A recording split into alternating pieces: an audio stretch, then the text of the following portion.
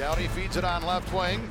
And here comes Austin Wagner. He'll push it in deep, chase it down to the left circle. A pass is blocked. That's a play where Wagner's got to shoot it. Now Luff in the slot. Shoots and scores.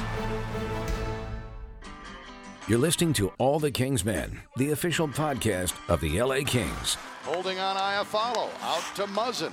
For Kempe to Iafallo. One-timer. Scores!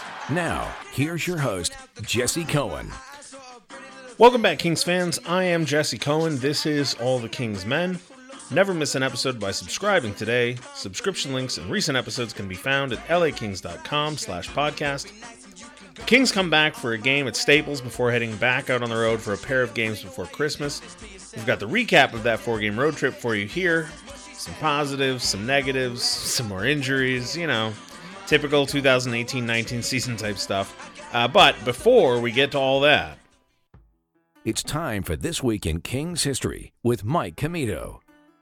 It's time for another installment of This Week in Kings History. Joining me, Mike Commito. How are you doing this week, Mike?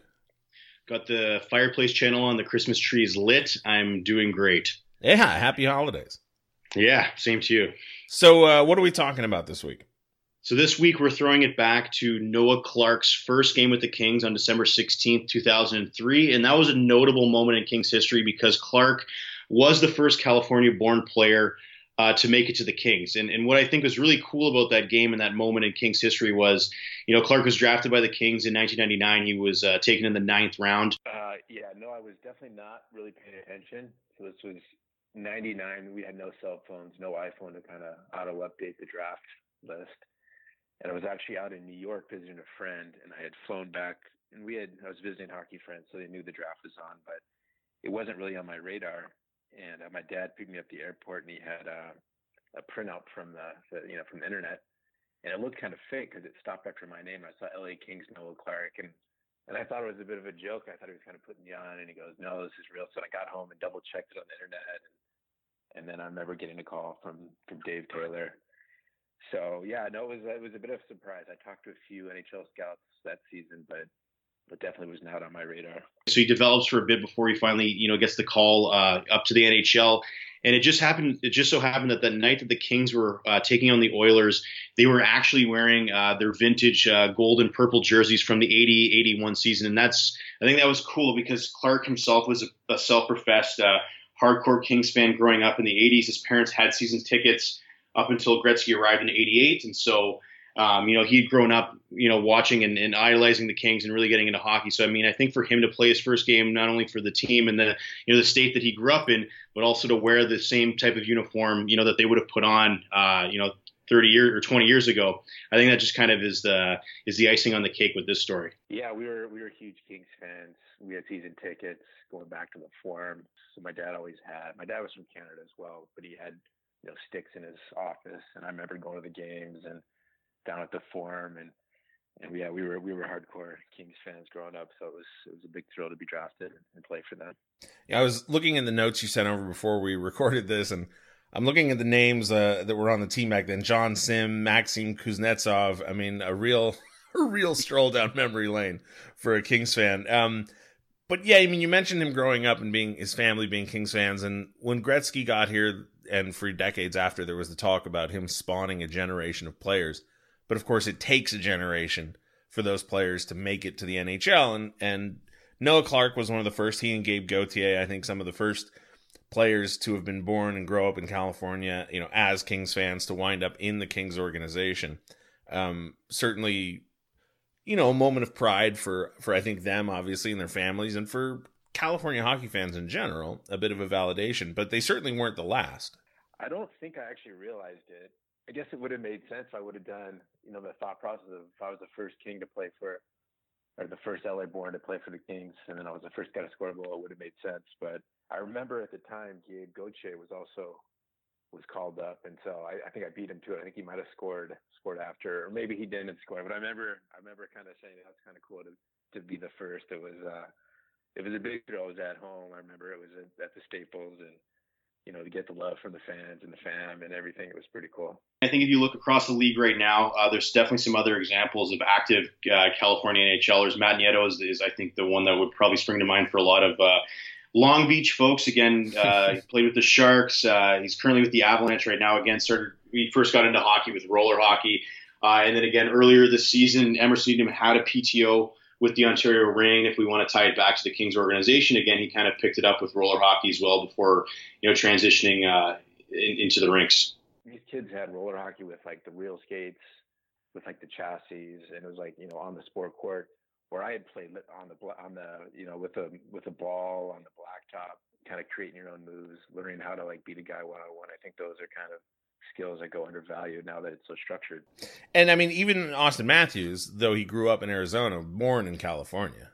You got to take credit for that when you can, for sure. Yeah, I know that the Arizona fans will, the Arizona listeners will let you have it for that, but certainly he was born in California, so that one's fair game. That's where that's how I assign credit. It's all where you were born. Yeah. I don't need to know where you grew up.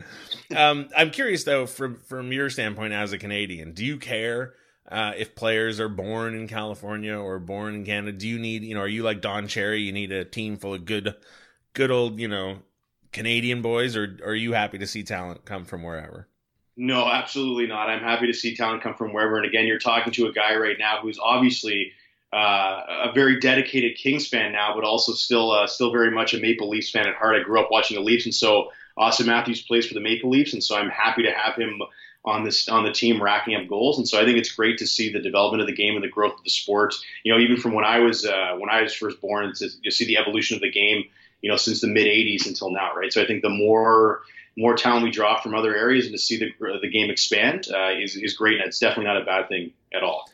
Getting back to Noah Clark, he grows up in Southern California, but he doesn't grow up in LA. And I think one of the myths about hockey players is that they're all from these small towns, and they bring this sort of small town mentality and work ethic with them. And Noah Clark grows up not exactly in a small town, but in certainly a more rural area of California than, say, downtown LA or Hollywood.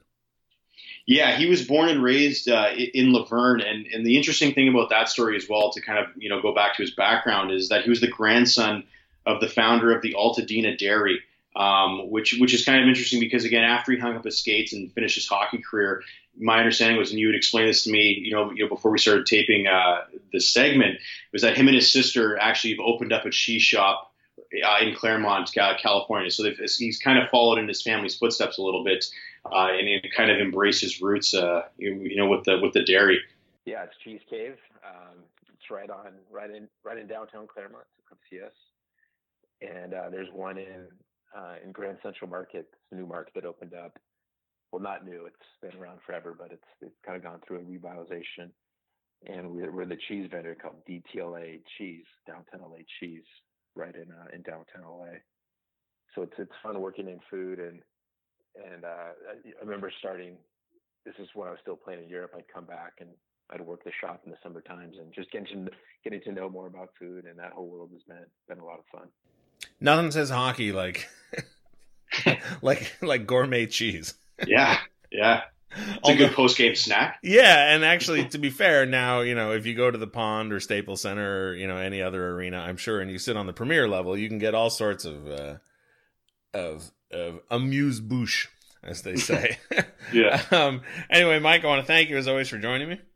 My pleasure. Thanks for having me. And we may not talk to you next week because of the holidays, but we will talk to you the week after that. So if we don't speak to you again, Merry Christmas, Happy New Year.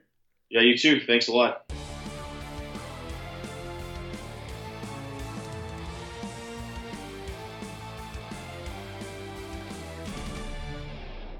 Joining me now, James Whitlock. How are you doing today, James? Doing great, Jesse. How are you? I am torn. Torn? Okay. Yeah. The Kings come back from a 4-game road trip. And I honestly don't know what to make of the road trip. I think there's 2 ways you could look at it if you wanted to. And I'm not entirely certain I know which way I want to look at it. I'll go with the positive first. They play a great game against Detroit, but Howard makes, 42 saves or something like that. Yeah. They only get 1 goal, but it was a complete game effort, whatever you want to call it. They looked good. They didn't score. In any other season, we said this last week, it's one of those games. Yeah. But they looked good. The second night, It's back-to-back nights. It's in Buffalo. They get a lead. They take a lead. Now they lose 2 players to injury. So they wind up with 4 defensemen. But Peterson looks good. The rest of the team looks good. It's back-to-back nights. They're without Doughty. They're without Phaneuf. So they wind up losing in overtime. But they get a point. So now you've got 2 games in a row.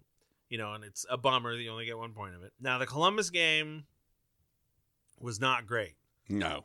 So I'm not even going to try and find a positive angle on the Columbus game. But then, in their defense, 3rd game in 4 nights on the road.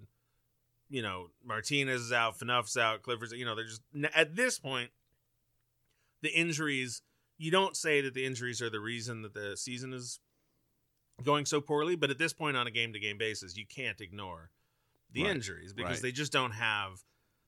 The proven NHL talent to replace them at some point. You're going with a lineup that's legitimately half guys that maybe should be in the AHL. Yeah. So okay, it's third game in 4 nights, and they've got some guys out of the lineup, and it wasn't a great game. Then the Pittsburgh game again.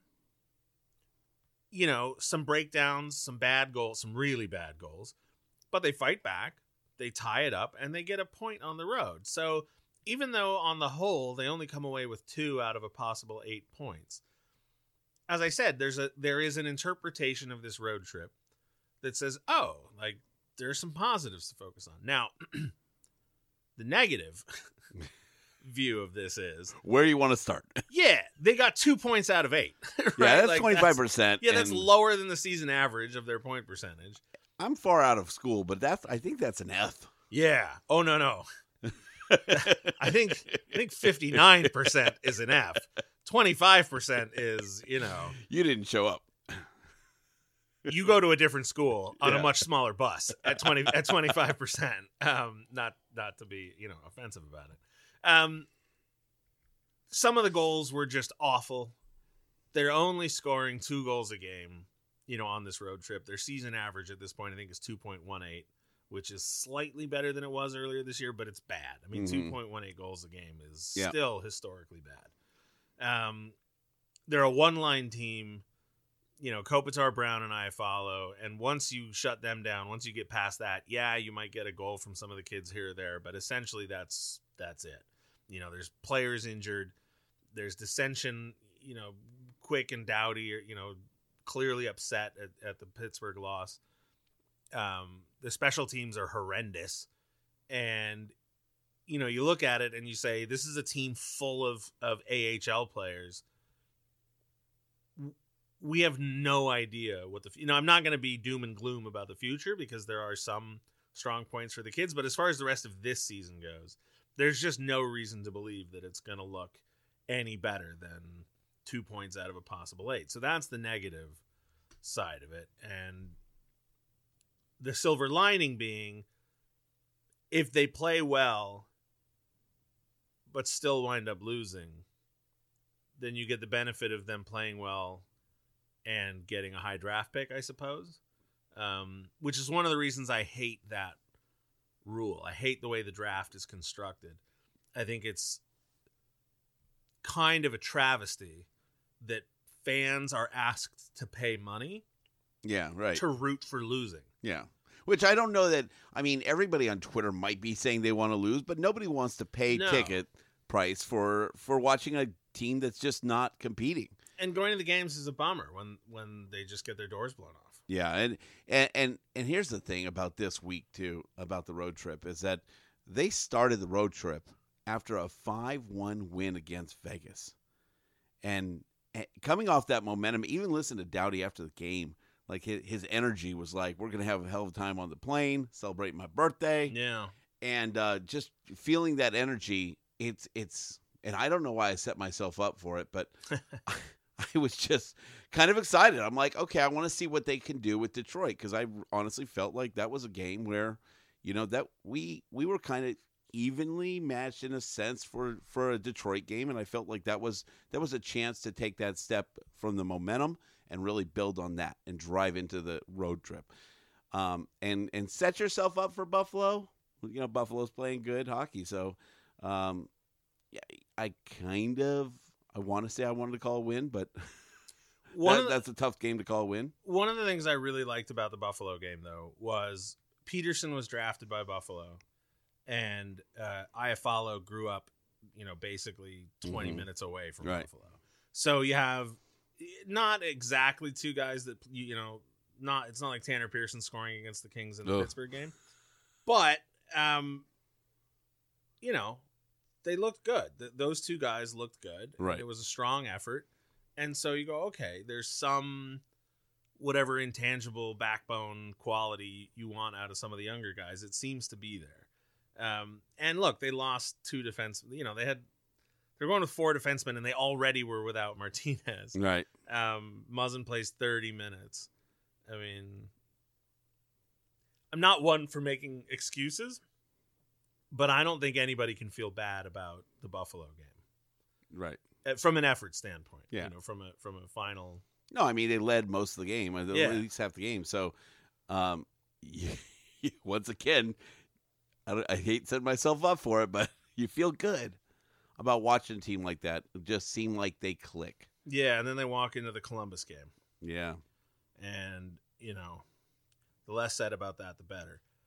You mentioned Doughty and his comments about the Vegas game and the plane and everything. Doughty had a particularly bad week. And I don't know whether this should be chalked up to getting injured or just, too many people out of the lineup or his birthday. Maybe he celebrated too hard. I'm not entirely sure. But he was on the ice for 5 goals against at even strength over the week and 7 at all strengths. Mm. That's a lot of goals. Yeah. I mean, that's not all of them, but it's several of them directly attributed to him. Yeah, it's damn near close to all of them. Because Buffalo and Pittsburgh scored 4 each. Well, Detroit scored 3 and Columbus scored. So, all right, it's half of them maybe. Yeah. But he got picked several times. Yeah, and that's Pittsburgh, nothing you see Doughty get picked. In the shorthanded goal that Cullen scored against Pittsburgh, people have been pointing this out on Twitter. Doughty's skating off the ice. Right. Back to the goal, back to the play.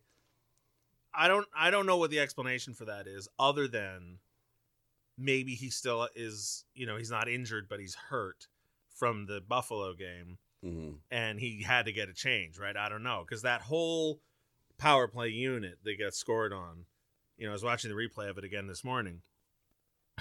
Pittsburgh breaks out of the zone as a 3-man unit on the penalty kill. Mm-hmm. And it's not like, oh, there's open ice, one guy's got a breakaway, or, oh, there was a turnover of the blue line and 2 guys have position and now off they go.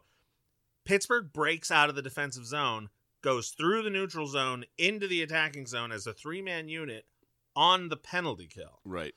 Which means they know that the Kings power play is not going to put up a defense, and they score, and Luff does his best, but Kempe's out there. He takes sort of a weak swipe.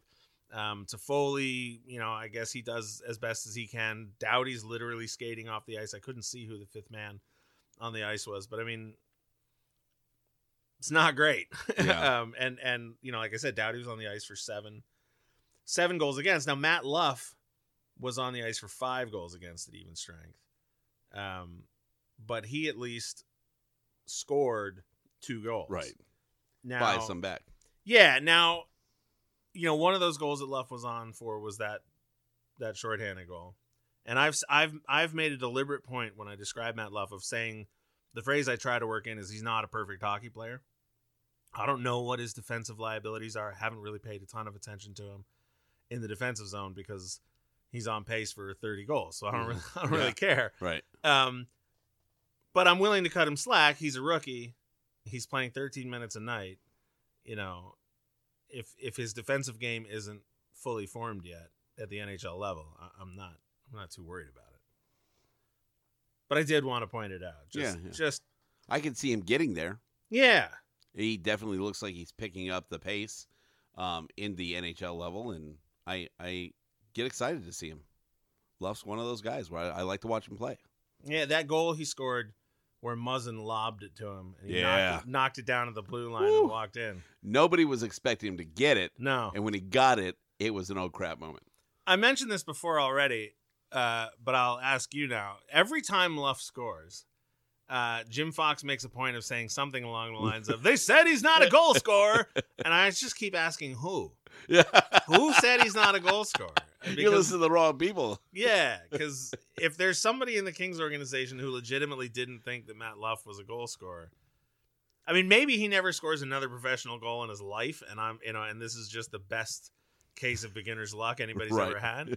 But it's not hard to stand out in this team right now. Maybe, but he had 6 goals in 9 games for the Reign, and now 7 in 20 games for the Kings. Like, that's a goal scorer. Yeah, you would think. I mean, it's a little dip in production, but to go from the AHL to the NHL as a rookie and still only have a little dip, it's impressive. So I'd be real curious to know about that. But like I said, for intellectual honesty or whatever, I did want to point out that he's kind of got a brutal defensive.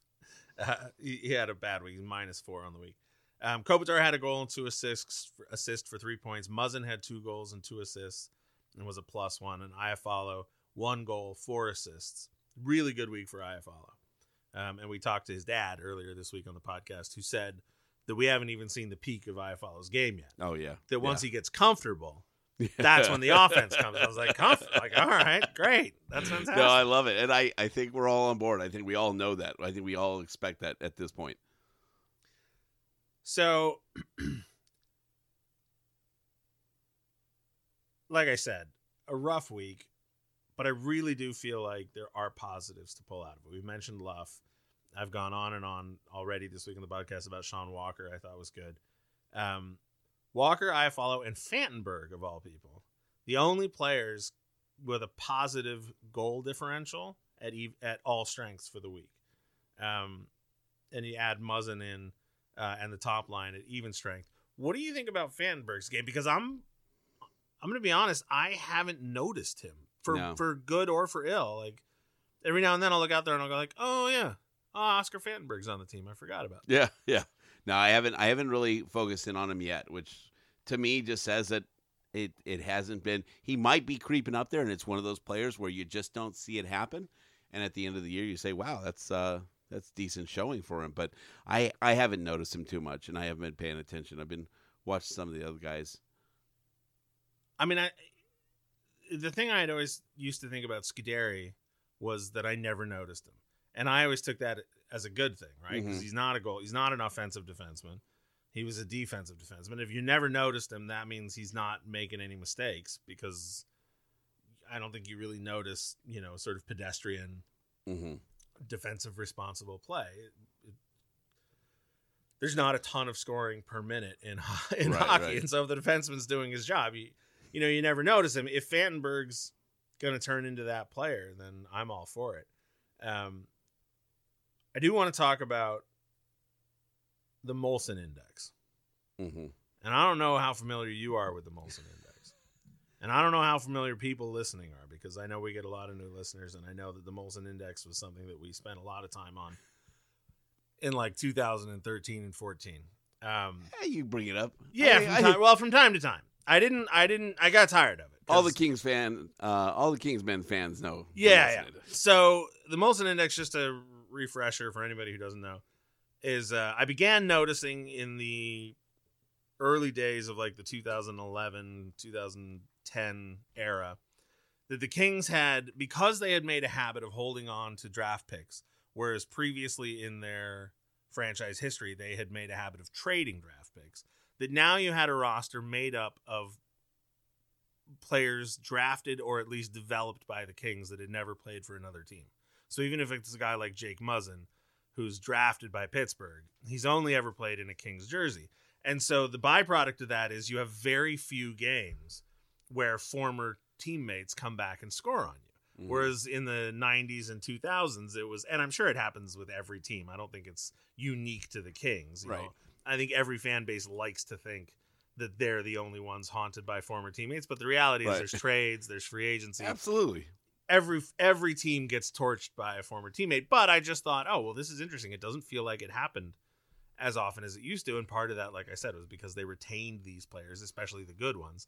And so, if Colin Frazier leaves the Kings after 2012, the likelihood of Colin Fraser coming back and lighting you up is not that great. Whereas if a guy like Lou Robitaille, or Thomas Sandstrom or Yari Curry goes to another team, or Palfi or somebody like that, when they come back, they're going to score on you. Oh, yeah. So it's been a while since the Kings have lost a player who can actually legitimately be a scoring threat. And, say what you will about Tanner Pearson and whether or not he's a scoring threat. Used to be. Yeah. So anyway, when they traded Pearson, I thought, well, we haven't really talked about the Molson Index that much, but now that I think we're going to start seeing, right, I don't think Tanner Pearson was the last trade. Yeah. So we've sort of revived the Molson Index and renamed it the Pearson Index because Matt Molson, plays in Ontario. He's not really in the NHL anymore, and I don't think there's much reason to expect that he will be. But Tanner Pearson could play another 5 to 10 years. And, if he's in the Eastern Conference, the Kings will only see him twice a year. But we already saw in his first game against the Kings, he scores a goal, undresses Doughty, and then, beats out Quick. Yeah. And in sick fashion. Yeah, that one hurt, James. That one hurt a lot. That drag was just beautiful. Yeah. Like, where's that been? I was sort of, flip-flopping on whether or not to even really start paying attention again to the index. But that goal was like, no, this is going to be a thing now. We're going to have to start worrying. I'm surprised that you would change the name as the historian that you are, the lover of the game and the traditions that follow. It's my thing, so I can call it what I want. What I was trying to decide was whether or not I should count Muzzin's assist. I think it was an assist against Pittsburgh, or maybe it was a goal. I gotta look at my notes. I deleted it. Shoot. Well, anyway, Muzzin had a point against Pittsburgh. So the question is, does that count? Because he's drafted by the Penguins, but he never played a game in a Penguins jersey. Nope. Shouldn't count. That's kind of how I feel about it. I certainly wouldn't count it if the Kings drafted a guy. And, he had a goal and an assist against the Penguins. But, if the Kings drafted a guy and he never plays a game in the jersey, I don't care. Shouldn't count. He's not a King, yeah. So what we fans don't know him. Right, exactly. So what we wind up with is an assist from Jack Johnson and a goal from Tanner Pearson. So we're operating at a -2 point differential on the Pearson Index. It's not good.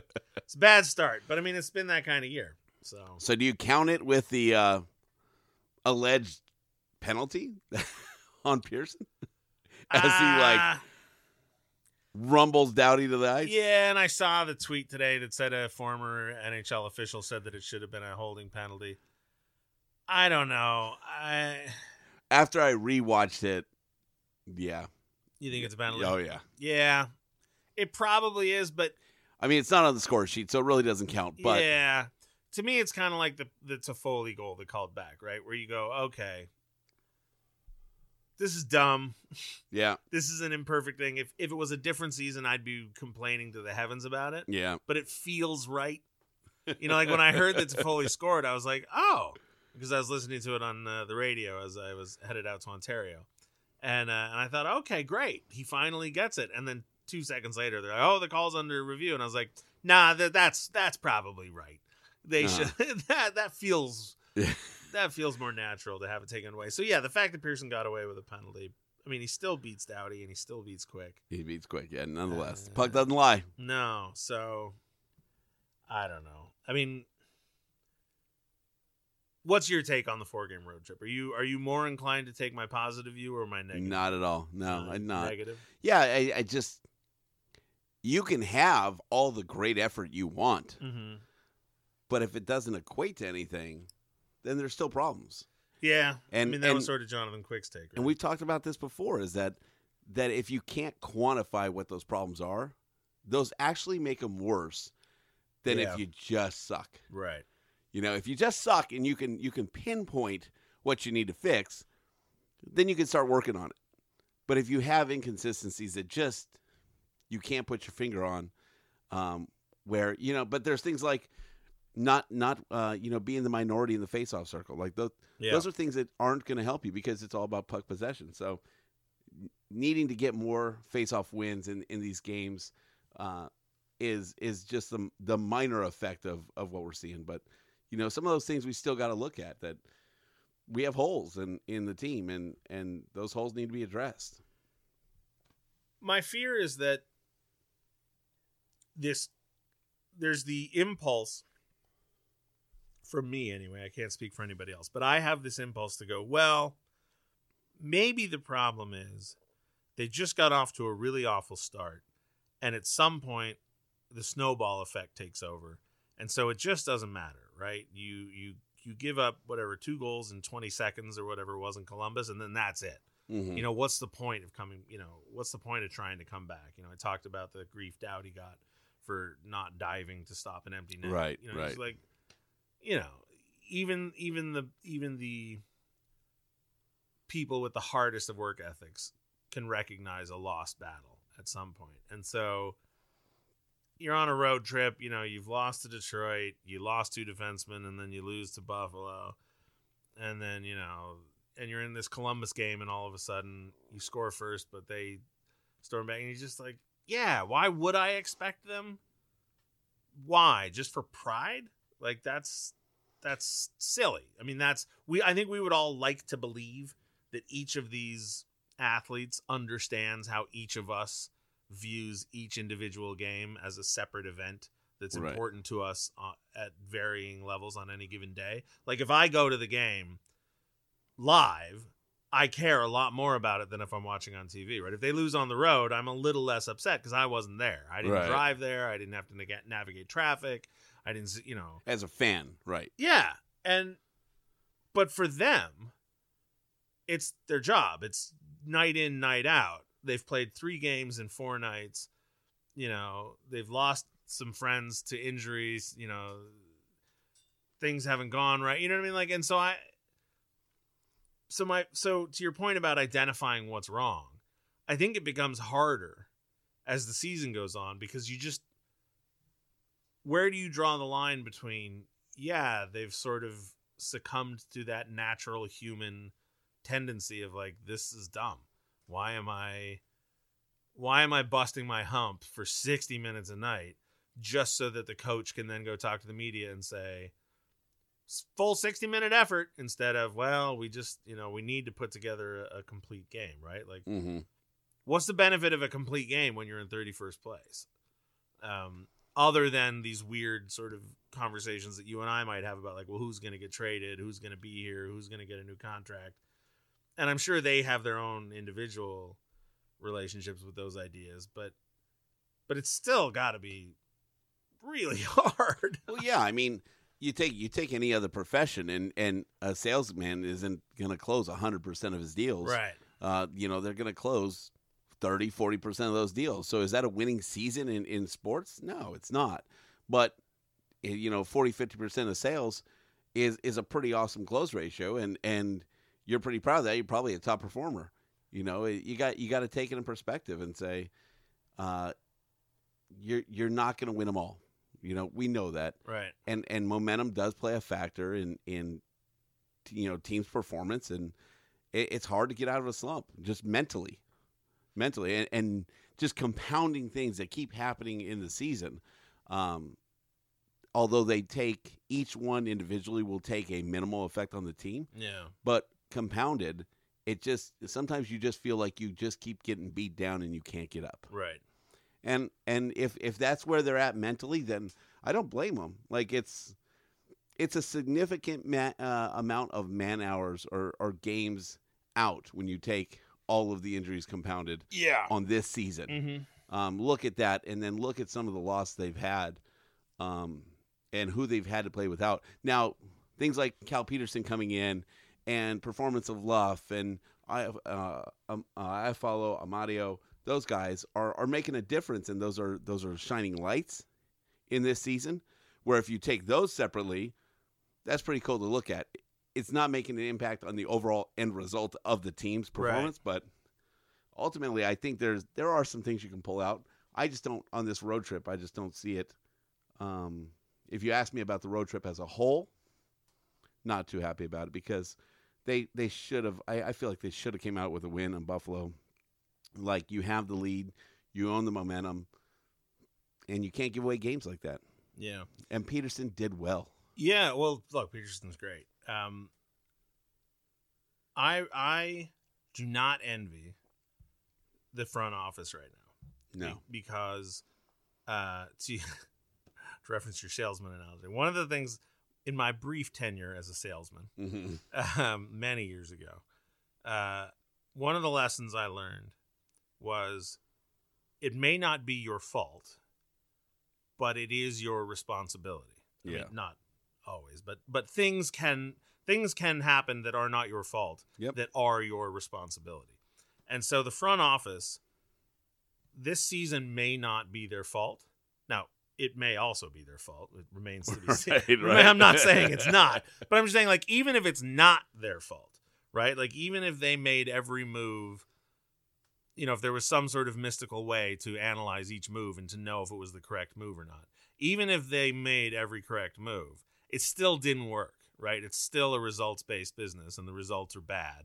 And so even if it's not, quote-unquote, their fault, it is 100% their responsibility. And they do have to figure out, and they have a limited time to do it because there's a trade freeze on the holidays, there's a trade freeze at the All-Star game, and before you know it, we're going to be up against the trade deadline. And, you know, they still have to figure out what to do with the coach. Now, maybe they're not even thinking about it. Maybe they're going to wait until the offseason when they have a much better idea of what the team looks like. They have a much better idea of what the coaching pool looks like. You know, Quenneville, it looked like was going to get hired by Philadelphia. Now it looks like he's not going to get hired by Philadelphia. You know, I've heard every different version of what they're going to do with Willie Desjardins, Marco Sturm, or people outside of the organization, right? Like, I've heard this guy's got the job, I've heard that guy's got the job, I've heard nobody's got the job. So who knows?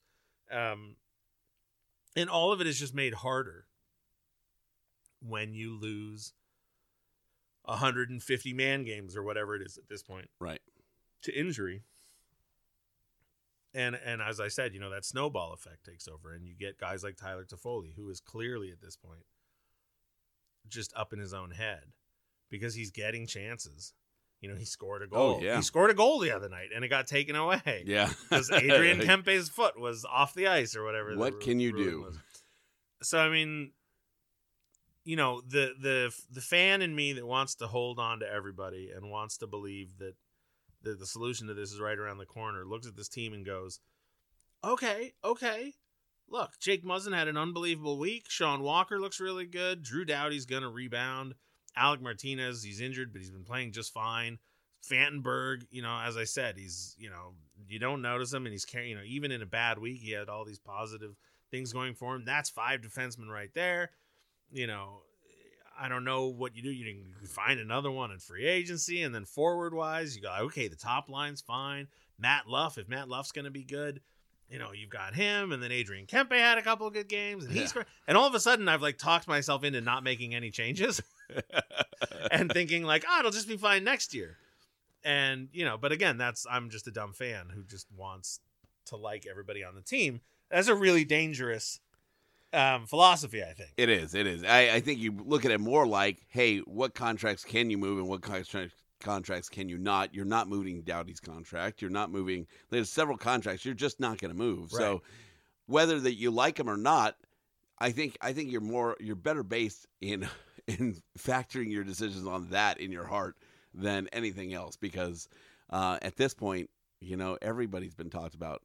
No matter who you talk to, someone's talking to someone different about who they think needs to be traded and to fix this problem. But it's not. We're not at a point where we're going to trade one or two guys and it's magically going to turn around the season and we get, you know, we're shooting for an 8th spot. Yeah. So like that should just be out of your head. I don't know how it happened. I mean, it was halfway through the week, and all of a sudden I was going like, I don't know. I don't know. I was like, I think I've just gone 360 around the circle so far that I've come back around to optimism. Didn't realize you were even there in the first place. I found myself thinking, what are you talking about? Yeah, like, it's hard. It's hard. You want to will it there, but it's just not happening. And speaking of willing it there, I really like the positive spin that Will Ferrell and Kevin Ryder from K-Rock had on the season. They're saying January it's going to turn around, and that's where they make the move. So Will, I appreciate you standing up for the team and using that energy. It'd be nice, but if Will Ferrell says it, it's got to be true. I mean, I guess what it comes down to for me is, and I'll try and keep this brief and then we'll wrap up. I really, really do hate the fact that we have a league where every year there's at least one fan base rooting for losses and rooting for their team to be dismantled, right? I just think that's crummy, right? Yeah, it's not fun. It's sports. Yeah, it's a business. Yeah, it's entertainment, but it's clearly so much more than that. I mean, look at this. We're in a room where you have a bunch of shirts with with multiple grown men's name on them, right? Like you are choosing. Not designer labels, not, you know what I mean? Like, right. But you're choosing to wear the name of another man on your back, presumably because he represents to you some sort of,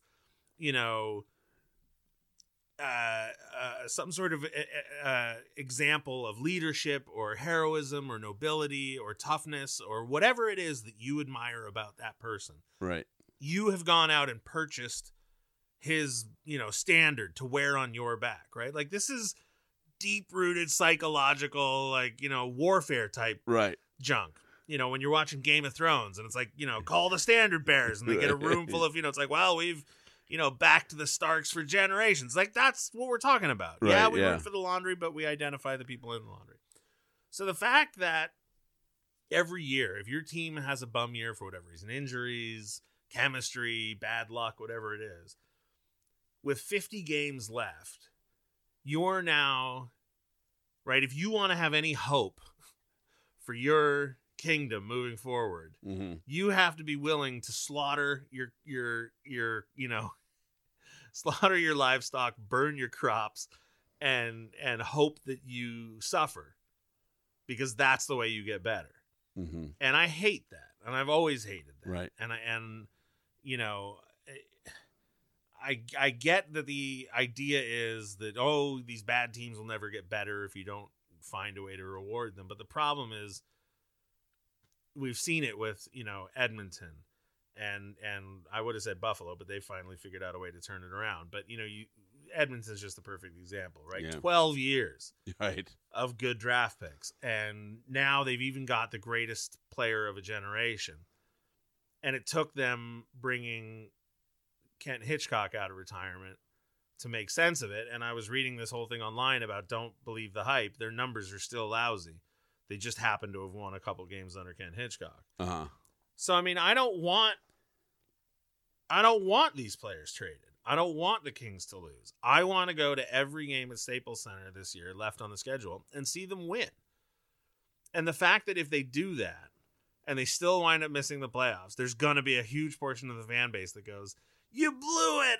What are you doing? Yeah, like that to me is which might actually put them on the right track to start a good season next year. That's what I'm saying. I could care less about what. Let's worry about the postseason in the postseason. Let's figure out a plan then. But you can't play a season for the postseason because you don't win anything in the postseason. Getting the first draft pick doesn't mean you have a great team. Exactly. Edmonton.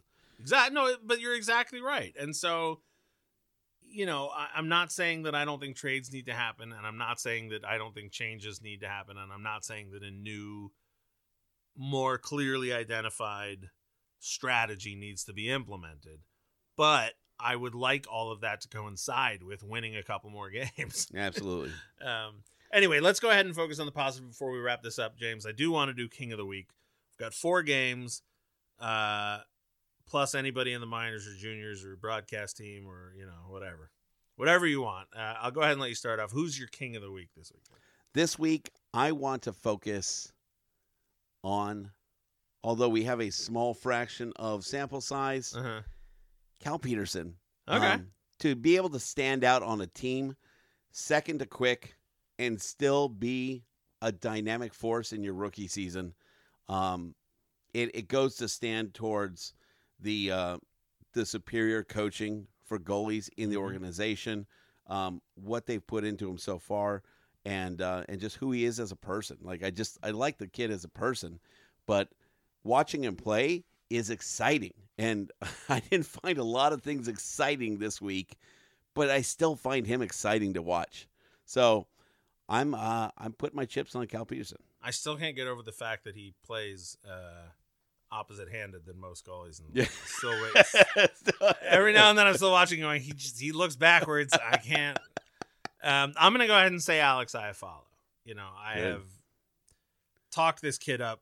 I'm sure everybody's tired of hearing about it, but I absolutely love the kid's game. Not me. Keep it going. And one of my fears at the maybe the 15, 20 game mark, one of my fears was that there were games where I'd see him all of a sudden playing very un-Iafallo-like, taking a shift off, not going into the corner, doing these little things, and I'd go like, is this season leaking into him? Is he falling prey to whatever it is that's dragging this team down? And no, with a goal and 4 assists in 4 games this week, out there every shift, battling his butt off. He creates that Brown goal, basically. Never get rid of Alex Iafallo. No, and I'm glad you said that, because this shows you how crappy social media is. You can still find people that pick on him for like one thing that he does out of the entire week. And it's like, you know what? That's just what social media is. But this is one person. I'm glad you said it, because it's one player that it's really hard to get down on, because no matter what's happening, he's still giving 100%, and you notice it. Right. So congratulations to Cal Peterson and Alex Iafallo, this week's King of the Week, even though it's 2 of them. Whatever.